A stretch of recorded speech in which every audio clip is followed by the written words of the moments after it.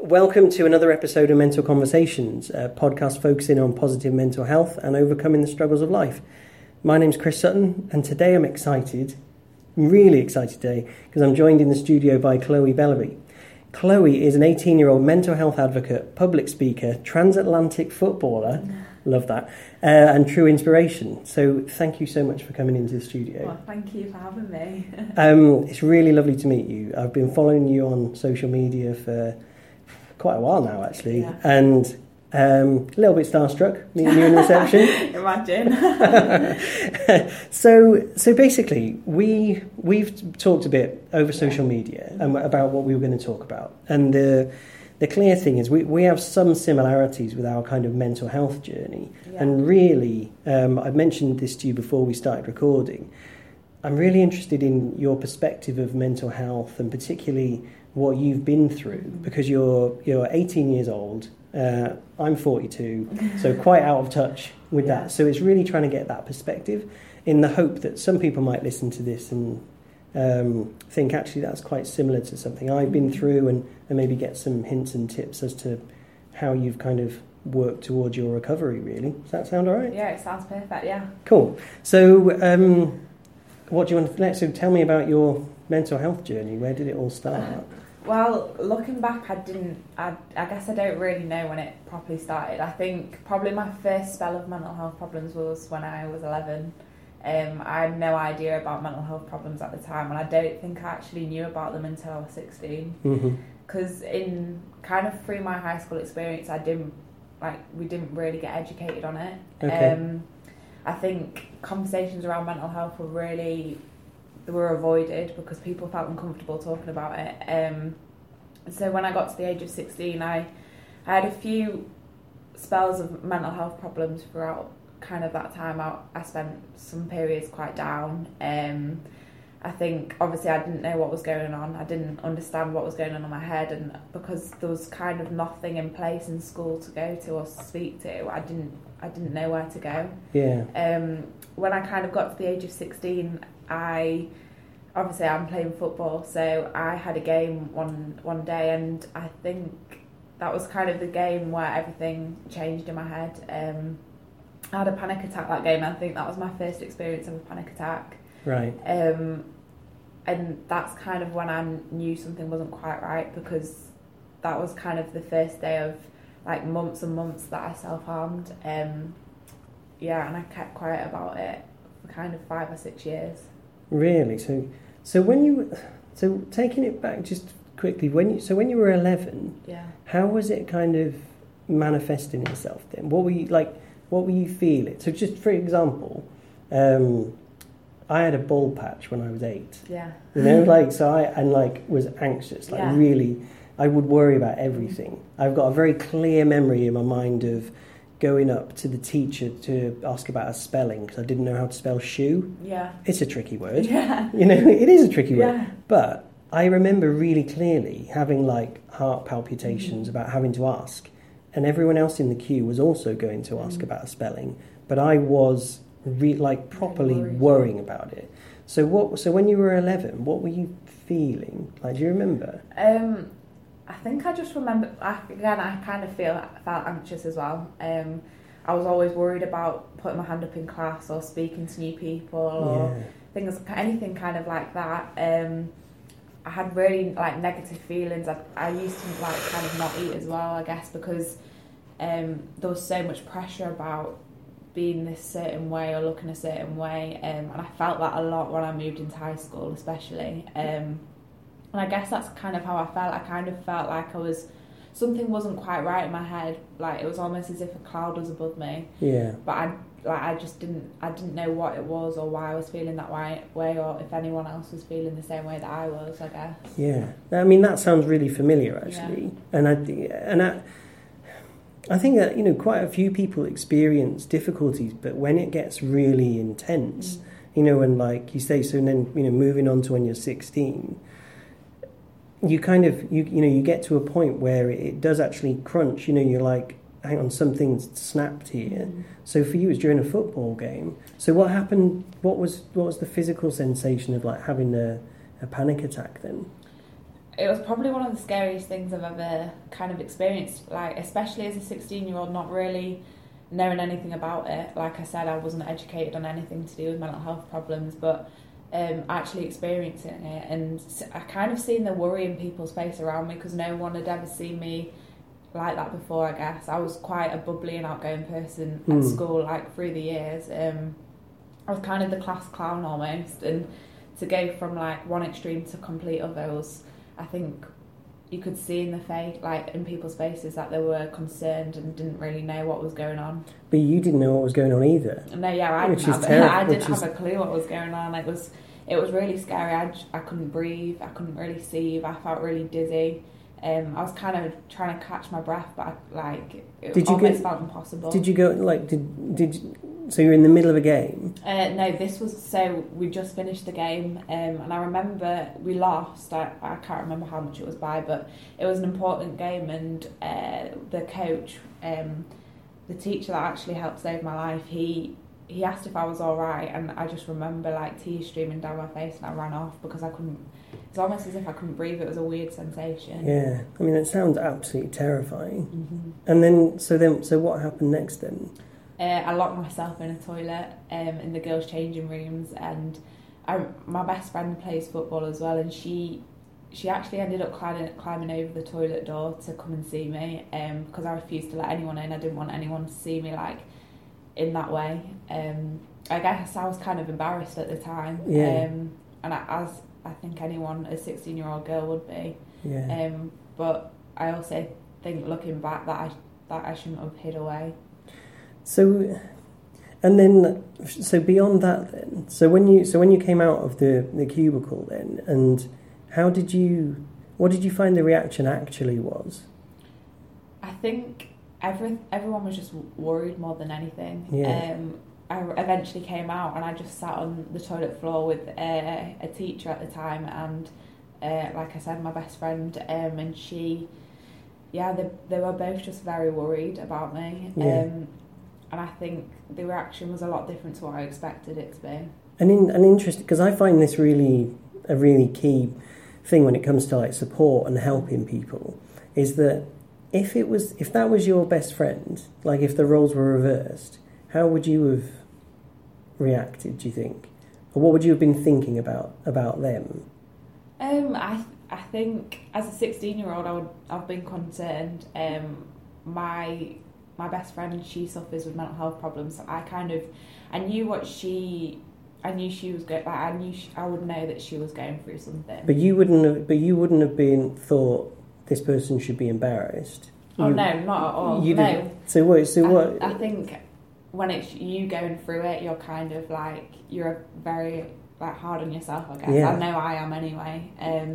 But if it was someone else, for example, I wouldn't think they should be embarrassed. And even your facial expression now, I know people can't see you, but you're looking at me like, no, like what? As if you'd be like, no, I'm here for you. Like I'm going to look after you, and like God's sake, you know, like so. But like, so if someone's listening to this and it resonates with them, and they're thinking, yeah, I feel like that. I feel that cloud. I don't know what it's about. I'm feeling rubbish as well. You know, actually, people are going to help you. People are going to support you. And I messaged someone yesterday on Facebook that put something about they were really struggling, and, you know, please don't worry if I go off Facebook for a while or whatever, because I'm going through a really hard time. Yeah. And I thought, look, you know, I'm not going to like try and step in and save the day or anything like that. But I just sent them a comment and just said, look, you know, this is a team effort. Mm-hmm. When you're trying to kind of help your recovery, it's a team effort. Yeah, definitely. You know, so anyone who's listening to this that's thinking, how am I going to get through this on my own? I can't speak to anyone because I'm too embarrassed. You know, people will help you. Professionals as well as like family and friends, won't they? Yeah, exactly, yeah. So what happened on your journey next then in terms of your mental health? I think it was a complete downward spiral from there. I think it was in February 2016. So from that night on, I kind of self-harmed every single day for months. Obviously, I had prom at the time. It was my year 11 prom, and I planned to wear a short sleeve dress, and I couldn't wear a short sleeve dress. Yeah. I reached out to I kind of reached out to a teacher. She encouraged me to speak to her a little bit. So I opened up to her and she helped me in speaking to my mum eventually. My mum didn't know anything about it. This was 4 months after the panic attack and 4 months of self-harm. We were going on holiday. That was the only reason I told her, because obviously I'd have to wear like long sleeves and long trousers and things like that. And then I went to the doctors just because my mum asked me to. And I had a waiting time for, I think it was 4 months to go to a CAMHS counselling appointment. Yeah.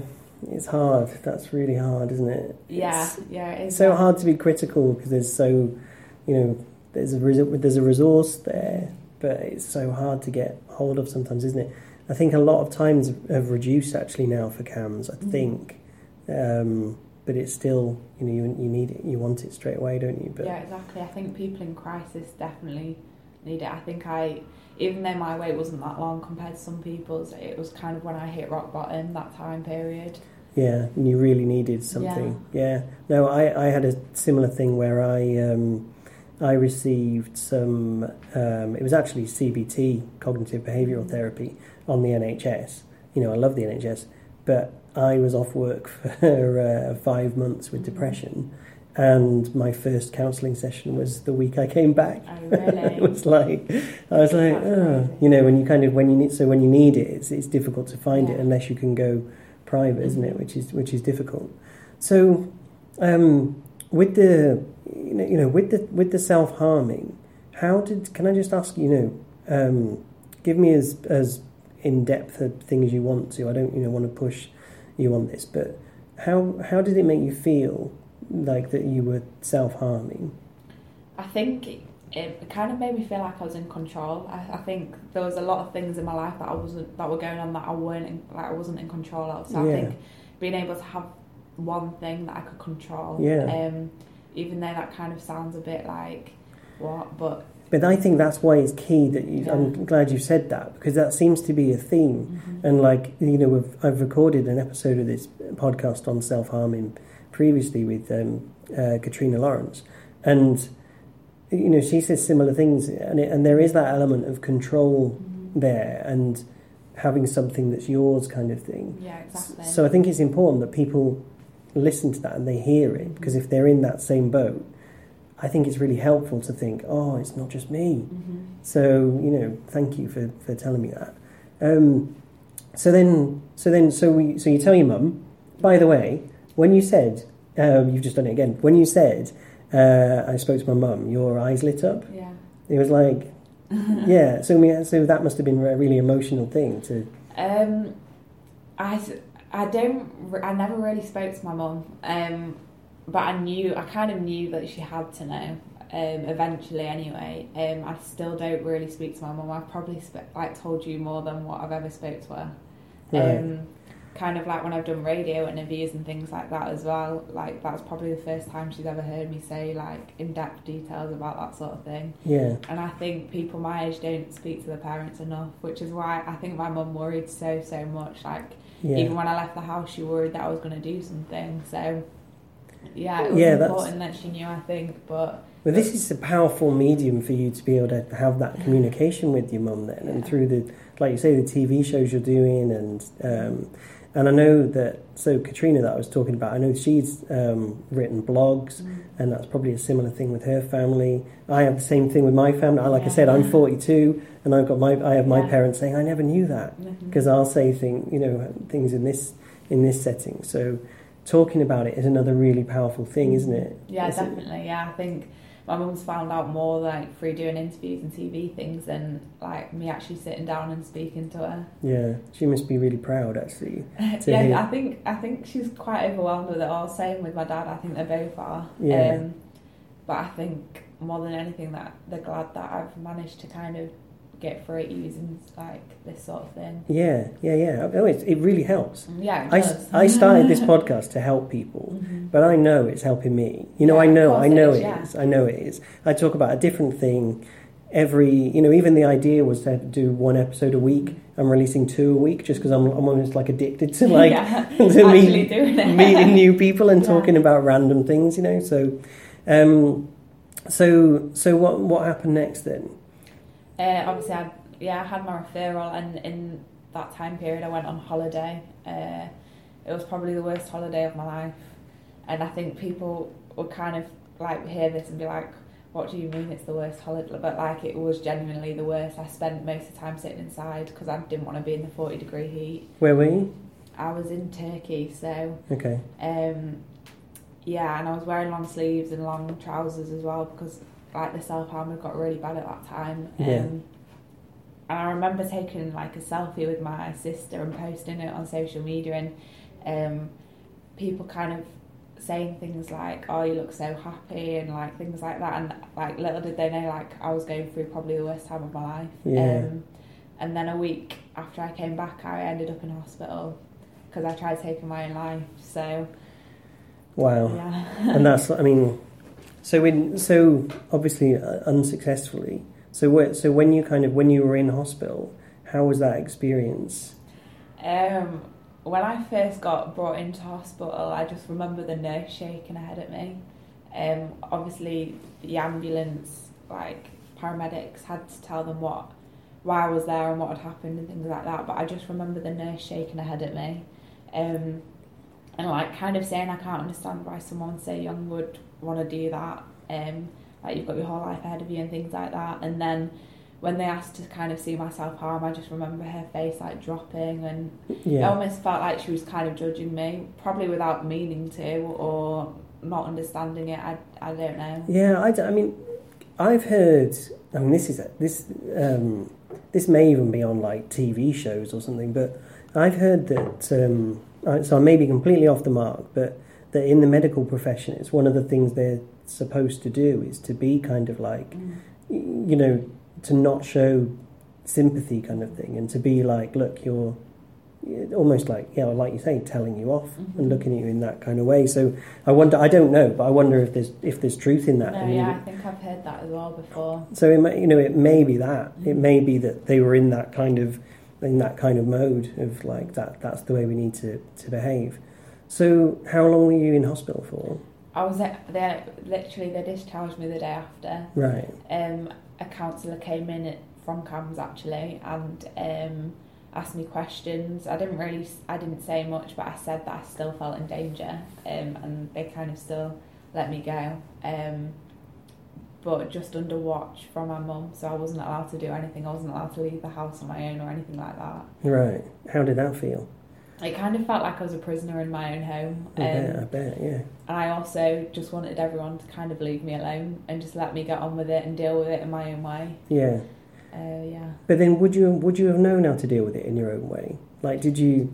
I don't think so. No, because I don't think when I was in a similar kind of state, I didn't... No, like, I'm like... It's interesting, you described it as being like under a cloud, and you're absolutely right. I always think of it as like being underwater. Yeah, like drowning. Yeah, but... And I've described this on podcasts before, so forgive me, those of you who have heard me say this before, but for me, it's like being underwater, but rather than not being able to breathe, it's like every now and then you get to take a breath and you don't want to. Yeah, exactly. You don't want to take a breath. You want it to go away. Yeah. But every now and then you get to take a breath and then the agony continues.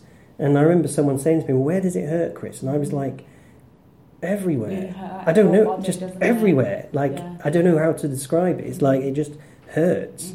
So, it is that. So I know when I was in that underwater state that I refer to, there's no way for me personally that I would have been able to think my way out of it. Yeah. It's impossible, isn't it? So it's really hard. The power I have now, the power I feel I have now, I hope, is that because I know I've been through that one time and come out the other side, I'd like to hope that if I ever get back there again, I'll at least be able to think, I've been through this before. And come out the other side. But you just don't. Yeah, you don't know, do you? There's no definitive. No, exactly. So what happened next? I was given counselling for a month, and talking counselling, was it? Yeah, right. that was with CAMHS, and I manipulated my way out of it because I said I was fine when I wasn't. I said I wasn't self-harming when I was. And I think it's kind of really easy to tell people what they want to hear, so they can. It almost felt like I was kind of just like another person, and the lady I was speaking to, it kind of felt like she didn't want to be there, which made me feel like I was just wasting the time. Wow, that's some heavy hitting stuff right there, isn't there? Yeah. Because I mean, I suppose it's clearly a very difficult position in both sides of it. But I was talking to someone about this the other day. When you have a level of counselling, or when you go into counselling sessions, being the patient, sometimes the level of expectation isn't set. Yeah. You know what you're trying to achieve. Mm-hmm. That's what I've found. Yeah. And I remember going to counselling and thinking, they're going to fix me, and I'm going to leave here smiling and happy and juggling and I'm going to get a red nose and woo, and I literally, that's what I thought was going to happen. So that was like a step they missed for me. And again, I'm just talking about me personally. It was definitely a step they missed for me, was actually setting my expectations that wasn't what was going to happen. Yeah. We're going to try and get you to, this point, not that way beyond point kind of thing. So did you find any kind of similarities with that? Did they set any expectations as to where you were trying to get to? I was never really given like an end point. It was almost as if every single session they were just trying to help me with like kind of my self-harm more than anything. It seemed like the focus was around that. It wasn't really like helping me to understand my thoughts and my feelings, which I think that's what I needed at the time. I needed to understand what was going on in my head. Yeah. And I don't think I ever really got that. And kind of like you said, that you expect to go in and be fixed, but you're not at all. Yeah. And I think that's why I kind of was just like, I just want to go now, so I'm just going to tell them what they want to hear and they'll let me go.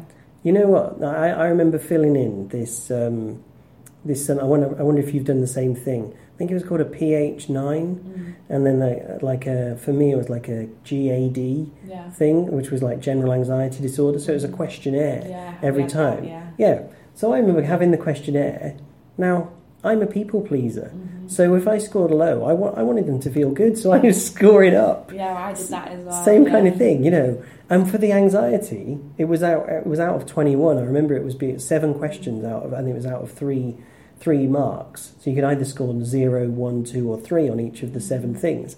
And I remember them going through it painstakingly, one question at a time, and every session I'd go, it's 21. Yeah. It's 21. Don't even ask me. It's 21. It's 3, 3, 3, 3, 3. You're asking me the wrong questions. I remember saying that, so it's kind of, it's frustrating. Yeah, exactly. So I think I do think the NHS do wonderful work and therapists can do wonderful work. In fact, one of the people that really helped change my life is a psychotherapist. Yeah. But it was a private psychotherapist that was talking, a speech counselling rather than CBT. Yeah, that's the one I had. It was a really kind of... So I wanted to talk to someone and for them to reflect back. Yeah. And then it was only then that I kind of realised for me, and I hope and, think this is where a lot of people get to, I hate saying in the end, but kind of eventually, is that you realise it's all in your head. Actually everything's in your head. And the way you're receiving information and the way you perceive it isn't the way other people see it necessarily. Yeah, exactly. So it's how you kind of work out information. So you leave counselling, and you're fixed. You've told them, fixed, you've told them the things they want to hear. So what happened next? I returned back to sixth form after summer, and I feel like my mum must have told the school what had happened, just probably to put her mind at ease more than anything. I was quite close with the PE department through my football and things like that.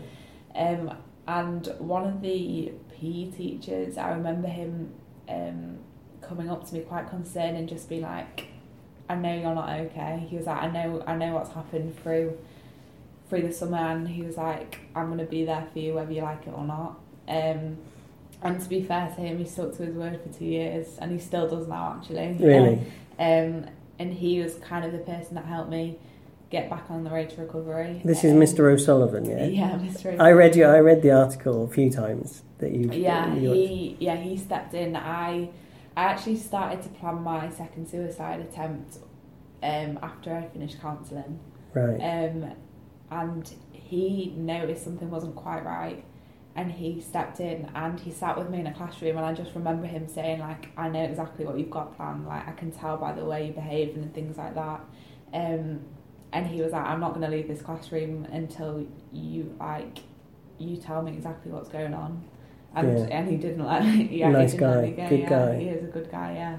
So that's straight. I mean, it's interesting, isn't it? Because you kind of think, for something as serious can be, you know, ending your own life, it's you know, I'm not making light of it in the slightest, but it's always kind of tickled me a bit when you think you still listen to other people because you don't want to get in trouble, or you don't want to, you know what I mean? You think, exactly, yeah. But I had the same thing. I was like, oh, I don't want to, you know, upset anyone. Yeah, and exactly, yeah. So, but again, it's another person. It's a human connection. It's the fact that there are people around you to support you, and it can come from somewhere you're not expecting it. Yeah. You know. So, and then from there, what's happened with your football? Well, I accepted my soccer scholarship in America. And I flew out there in July this year, last year. Yeah. 2018. Yeah. And yeah, I've been there since. How's it going? Yeah, really good, really good. I feel like it's almost like a complete, like, different way of life over there. Yeah, it will be. Yeah. And I also feel like it's all like somewhere where to find myself again. Yeah. And I think that's exactly what I needed.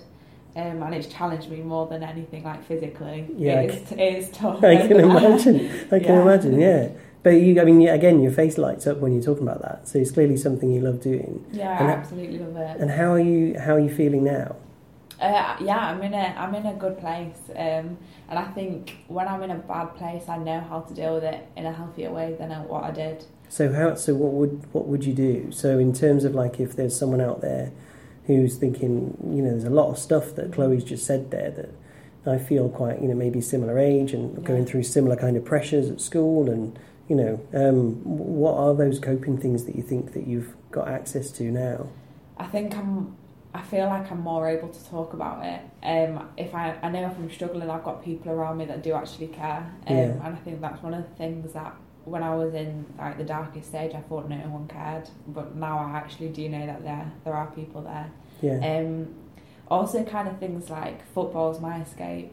I know that's not for everyone, but even going to the gym and things like that, going for a 10-minute walk, I find really useful. Yeah. I'm going for walks all the time at the moment, just because it kind of clears your mind and makes you appreciate the other little things in life that you wouldn't usually. Yeah. And also, I started writing in a journal. And that was something I always used to turn my nose up at, just because I thought it was kind of like a bit, I don't know, I guess for losers. But it actually really helps me, because it helps me understand, like, what's going in my mind. And I've started a mood tracker in my diary. Oh, I've seen it. You posted something on Twitter about the picture of it. Yeah. Colour coded, isn't it? Yeah, colour coded and everything. But that actually, like, I feel like that will really help me in kind of understanding my moods and different triggers on each day and things like that. So have you started... that's fascinating, actually. So have you started looking back, like reflecting on it? Do you look back at reading your diary or journal in America? I guess so. Yeah, I've only started that journal diary thing recently, but I did a bit of blogging before I read back on them. Because interestingly, I did you should listen to a podcast I did with someone called Claire Smith. She talks about, she's got this 10 tweak challenge. Actually, she lives in Knaresborough, so probably not too far away from your family. And she talks about something called self-calibration, which I didn't know what that meant. But basically, it's about if you ate a whole cake, a massive cake, and then half an hour later you feel lethargic. But so an example for you would be like, if you ate the cake and then you happen to fill in your mood tracker but you'd filled in on your journal that you had this massive cake. If you notice there's like a link between those two things, it's not saying don't eat cake anymore. It's just saying this is how you're going to feel if you eat the cake. Yeah, exactly, yeah. So it's not like taking options, because I thought she was saying stop eating the cake, and I was like, I'm not doing that.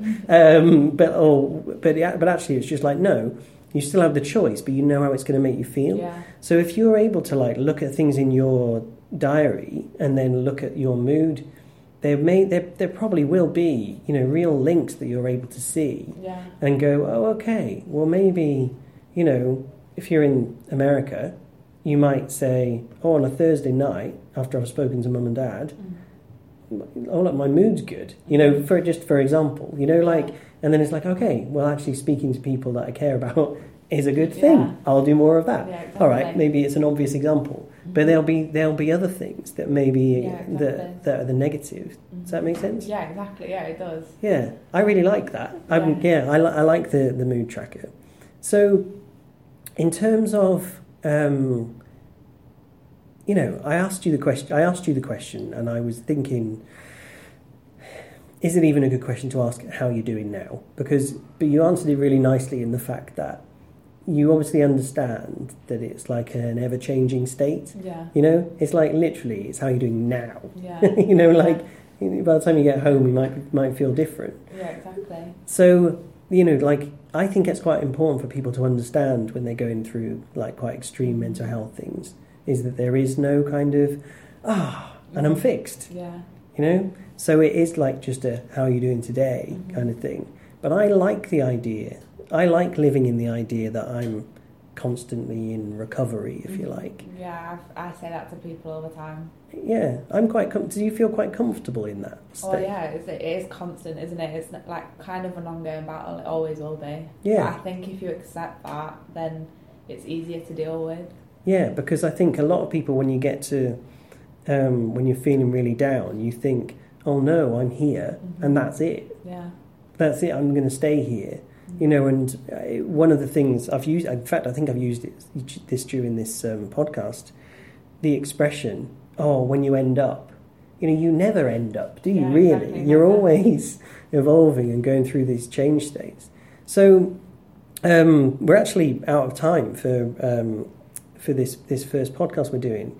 But I'm really interested, are there any other things that you'd like recommend to people? I mean, I'm particularly thinking of a similar age to you, but just listening to you, there's so many similarities between our experiences that it's for anyone. So, my recapping of what you said is certainly around seeking support from people around you, writing it down, the mood diary. But are there any other things that you've thought, what, that's really helped me?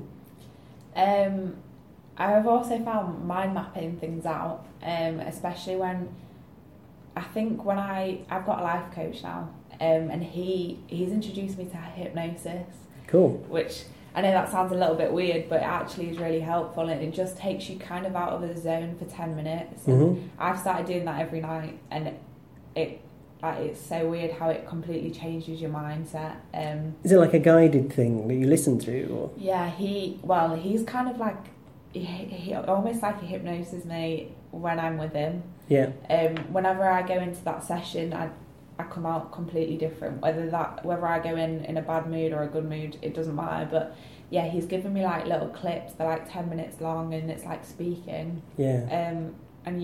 I literally just lay there and listen to them. And it's so strange that really helped. That's really started to help me. And I know people think, oh, that sounds so weird, like hypnosis and things like that, but it actually is really useful and helpful. I've done some of that as well, and it's actually for him. People who practice this would probably not be too pleased with me saying this, but I think it's almost like a form of meditation. Yeah, it is that calming down. It's that subliminal. It's all the stuff that's behind your kind of consciousness. Absolutely. Try Reiki. Yeah. Have you done Reiki? No. Oh, I'll talk to you about Reiki. Try Reiki, people. Reiki's another thing that you can do, which is one of those kind of, sounds a bit woo-woo type thing, but I come out of a Reiki session and all the lines in my forehead have gone, and I'm just like, ooh, feel nice and relaxed, So How can let people know how they can get hold of you on social media? What's your my Twitter handle is @CNC Fundraise, and I think it's the same on Facebook as well. Actually, yeah, I think it is. Look, thank you so much for coming in. I honestly really appreciate it. And thank you out there for listening. As always, you can follow me on Twitter or at Mental Comms or on Instagram. Please rate the podcast on iTunes so that it grows and even more people can benefit from some of these inspirational guests that I'm having. And keep listening. Another episode will be winging its way to you soon. Thank you.